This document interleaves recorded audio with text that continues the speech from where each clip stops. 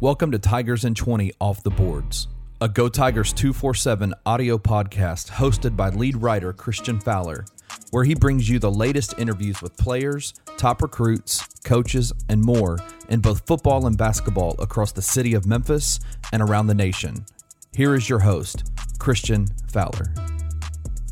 Welcome back to another episode of Off the Boards. I am your host, Christian Fowler, and joining me on this episode is ESPN.com college basketball writer John Gasaway, who wrote an article earlier this week on teams expected to make the biggest leaps in 2019-2020 season, and he included Memphis. So I spoke with John about why he expects Memphis to do big things this season.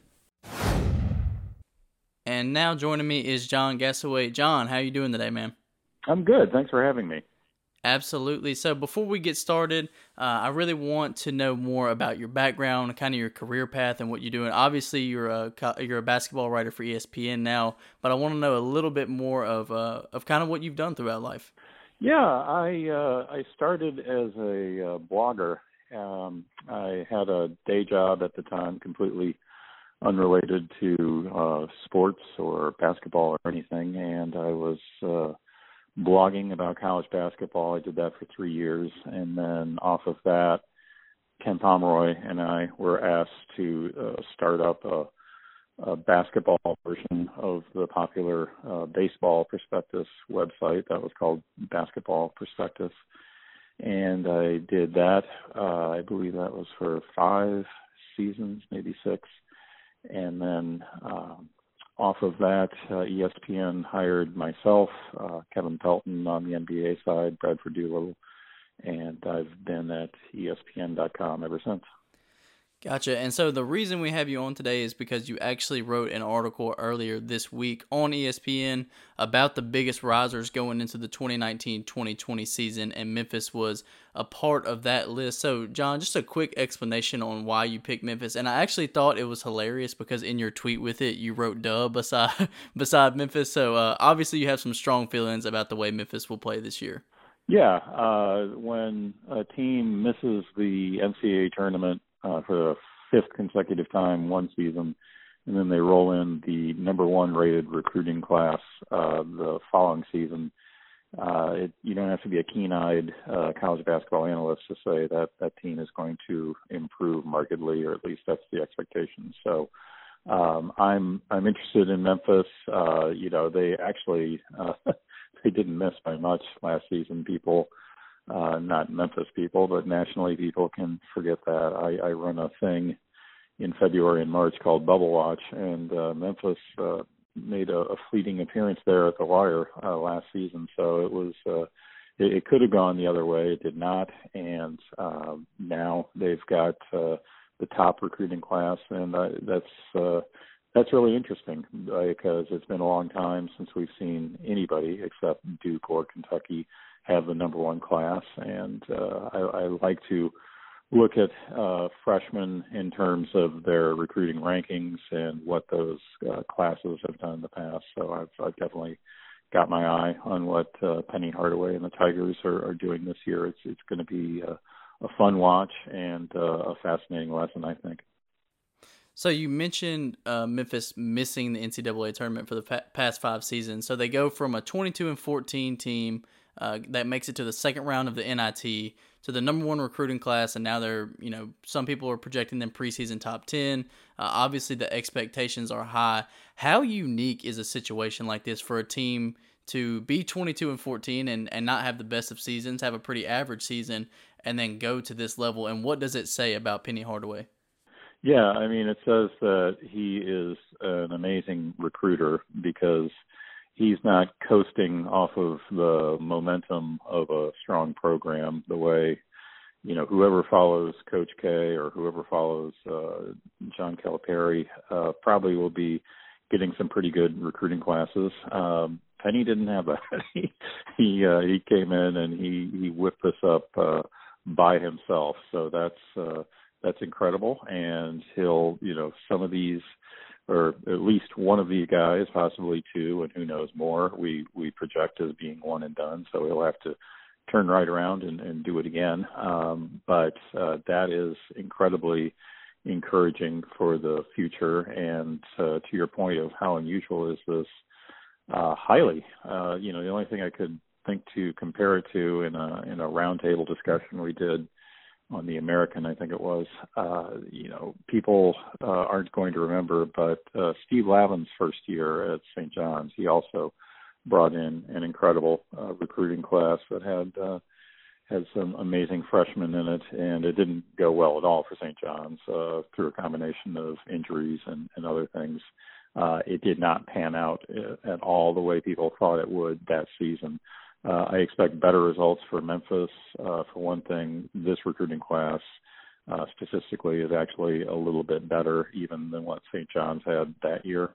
And I think it's a better base to start from that Hardaway has. But top 10, that on the other extreme, that might be a little bit lofty. Well, I'll be interested to see what the AP poll, which should be coming out very soon here. I'll be interested to see what they make of Memphis. I would be shocked if Memphis isn't ranked, and I think top 10 might be a little bit high. I think they might fall in between something around 11 and 25, but we'll see.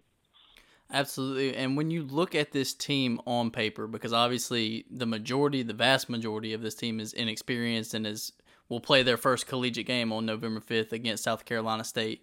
But when you look at this team on paper, how impressive is the collection of talent that Memphis has? Is it just Memphis fans that think this roster is this impressive, or what is the perspective of the roster from a national perspective? Yeah, well, it's impressive. It's better than any other recruiting class this year. Now, the interesting wrinkle, something changed in this 2019 recruiting year. It is true that the number one ranked Memphis recruiting class is, for what this is worth, statistically the weakest number one class that we've seen in a long time.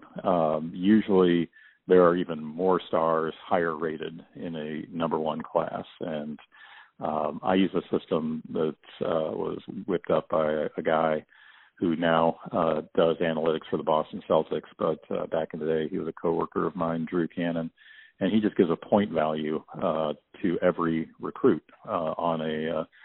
based on where they are ranked in the top 100, and it's a real simple system, and you just add up the points. And on that basis, Memphis had about 26, 27 recruiting points this year. By contrast, your number one class last year, Duke, was 39.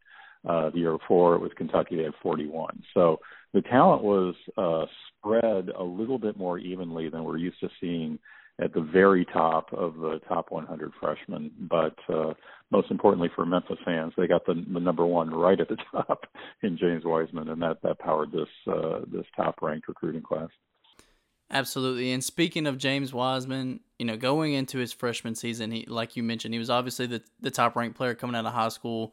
There's a ton of expectations for him, I think, from everybody in Memphis as well as national people. I mean, he had that tab as the number one overall recruit, so a lot of people want to see what he can do this year. What do you think a freshman season for James Wiseman looks like? If he hits that potential, if he's as good as advertised, what does a freshman season for James Wiseman look like this year?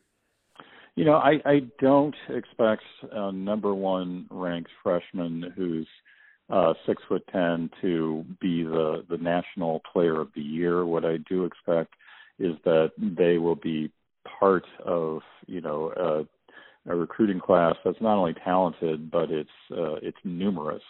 And Wiseman obviously has all of the talent and all of the potential. We will obviously be hearing about him for years to come at the professional level. When you look at players of that profile, they didn't necessarily always start out in November of their freshman year with everything that they were going to bring to the table by March and Memphis hopes April. So I'm not expecting him to come out like Zion did, right from the opening tip of the season. I could be wrong. That would be fantastic for Memphis fans if I am.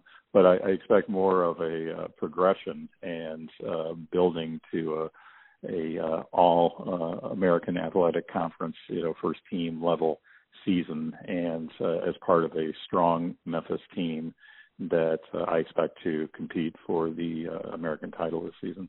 New CBS Monday. Federal agents! Hands where we can see them! NCIS Hawaii is back. About to set it all on fire! New criminals to catch. Armed robbery, aggravated assault, murder. And new investigations to be solved. These guys were good, but even masters make mistakes.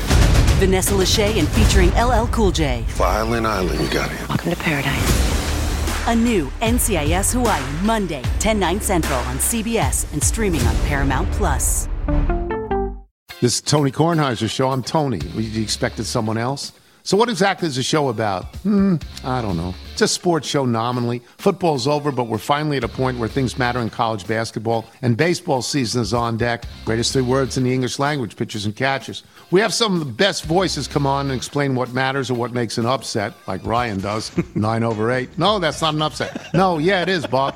And if you're lucky, I might just tell you about my search for discounted sleep pants or my worries about what my dog just ate. Listen on the Odyssey app or wherever you get your podcasts. So I also saw over on ESPN.com you guys picked the conference winners of the American, and I think you guys unanimously had Memphis winning the American. And at AAC Media Day on Monday, Memphis was actually picked. They were tied with Houston for first overall. What do you think the reason for that is? Why would Memphis, who clearly has more talent, be tied with a team like Houston to win the conference? That is a tip of the cap to Kelvin Sampson, I would say, and what he was able to accomplish last season, which clearly was outstanding. I think that sometimes we let the NCAA tournament overshadow the entire season that went before it, and I was banging my drum for much of last season, talking about Houston and how impressive they were, because in the top conferences I do track every possession for every team and see what they're doing in addition to just wins and losses. And Houston was great. They were having an amazing season, and it wasn't necessarily expected going into last season. So there's a belief that Sampson might pull that rabbit out of his hat again. He is definitely elevated. And as far as Memphis being unanimous at ESPN, it's just me and my two buddies, Jeff Porzello and Myron Metcalf. So they did get all 3 first place votes, but visually, seeing the Memphis Tiger logo across the board 3 times probably made it look a little more unanimous than it was. I took a long look at Cincinnati, for example, and Wichita State wasn't far off either.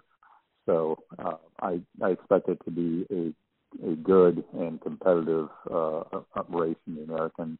I did pick Memphis. I don't expect that they'll run away and hide with this thing, because the top of the American, maybe not quite as strong as Houston and Cincinnati were last year, but still, as always, very good basketball being played, and Memphis is going to have to deliver on the promise to win this thing, because it's not going to be given to them.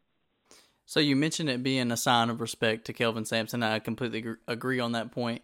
But do you also think it has anything to do with skepticism towards Penny Hardaway as a coach? Because he's only been a collegiate coach for 1 year. He's got 1 year under his belt. Do you think there is still some skepticism about him and his coaching ability? Skepticism is a bit of a strong word, but I believe the American poll that we're referring to was actually a coach's poll as opposed to a media poll, and it is true that coaches in their polling decisions they tend to be a little bit more suspicious, shall we say, of new players and new coaches. I think that would be fair to say, and that they venerate established coaches and veteran players. So on that basis, Houston is well, every team is older than Memphis is going to be, and their coach has been around the block. So that might have played a role. And again, that's not to take away at all from what the Cougars got done last year, because they won a lot of games. But the great thing about this is that it all gets solved on the court, and I'm not sure that Memphis and Houston, I'm not sure if those are the 2 teams we'll be talking about in March anyway, when the headline is American. I think Cincinnati could have something to say, or UConn, who we haven't even brought up. What are they going to be doing? So it should be a fun race to watch. So there's been a ton of debate on where this team could potentially finish, because I've seen people say that they could be first-round exits, they could go as far as the Final Four. So there's opinions, obviously, on everywhere that this team could end up. Where do you project this team to end up? I know we haven't gotten into play yet. I know we're still waiting for actual games to start, but where could this team end up? Yeah, if this is a ranked team in March, then that has implications for what Memphis's seed will be, and then you're looking at, to me, a legitimate expectation of a second weekend team, and that to me is the big question. I mean, if this team can be ranked throughout the season and at Selection Sunday, then it's a calm, no-brainer Selection Sunday. You just wait to see where your seed is, and there is a belief that you'll still be playing on the second weekend, and I think that would be amazing. I think that would be a real tribute to Hardaway to have the program in that spot. And if you're a second weekend team, you're obviously within just 80 minutes of playing your way to the Final Four. That's not a given by any means, and 3 out of every 4 teams that make the second weekend are not going to make the Final Four. So it's not a cakewalk, but you put yourself into that position. So that's the ceiling that I see, and I feel like, as always, just with all basketball teams, but especially with Memphis in this situation, we will know so much more after we watch just a game or two from these guys. We'll just have so much a better handle on this whole thing. But right now, ranked in the top 25, contending for American title, that looks to me to be the best case scenario, and a legitimately tenable best case for Memphis. Absolutely, John. I really appreciate you joining me today, giving your insight on Memphis and a little bit of what to expect from them this season. So once again, thank you for joining me, John. Thank you for listening to this episode of Tigers in 20 Off the Boards.